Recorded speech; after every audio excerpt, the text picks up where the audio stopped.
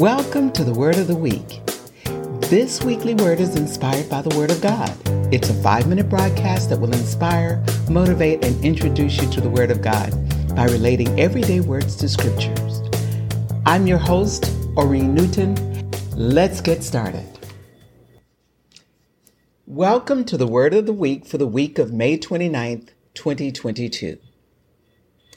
The word this week is revelation. Revelation. Revelation.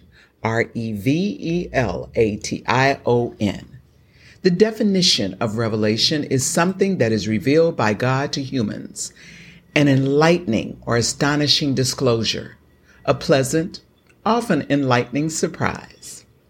Our scriptures come from John 15:15. No longer do I call you servants, for a servant does not understand what his master is doing, but I have called you friends, because everything I have learned from my Father I have made known to you. Proverbs, 2nd chapter, 6th verse. For the Lord giveth wisdom, out of his mouth cometh knowledge and understanding. And from Hebrews, 11th chapter, 6th verse. But without faith it is impossible to please him. For he that cometh to God must believe that he is, and that he is a rewarder of them that diligently seek him. What is a revelation?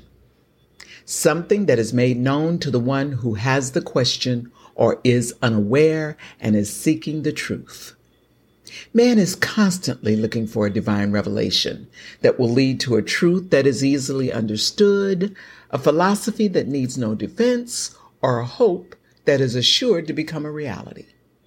When we search for answers to complex problems, we often look to mathematics or science for answers. But will science or mathematics help when we need assurance that we've hired the right employee for the job? Or how to counsel our teenager who has just had their heart broken? What scientific application can be used to reason with a non-believer on the benefits of having faith? What concrete algorithm can be used to prove the existence of God? God is a spiritual being that has created prayer as a communication tool to be used when we seek answers that are not readily available. Prayer is not a one-way communication. It is questions asked by us for answers that only God can supply. Prayer and meditation is the most essential part of an active relationship with God. How do we know that it is God when he answers? Confidence in knowing the voice of God is in direct proportion to our experience with God. How much time have you spent seeking him, studying his word, spending time in prayer and meditation? Do you have faith that God is? Are you worthy of interacting with God? Do you realize that God wants to communicate with you as much as you need to communicate with him?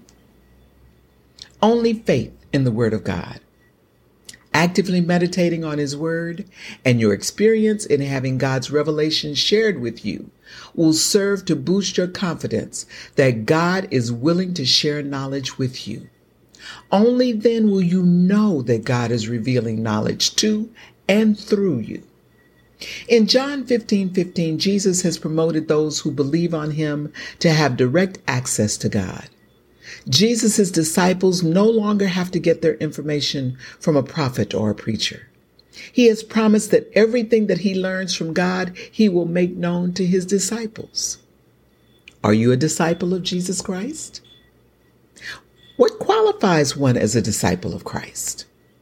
The answer is revealed to me that a disciple is one who loves God, one who loves the children of God, one who studies the Word of God, one who fellowships with God through fasting, prayer, and meditation, one who becomes imitators of his Son, Jesus Christ, in word and deed, one who shares our faith and fellowship with others, one who operates in faith.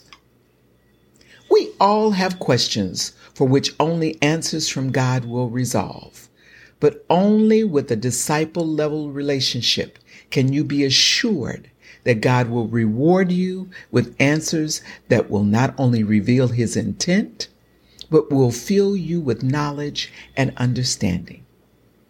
This is the quickest way to go from relationship to revelation. God bless you. Oreen out.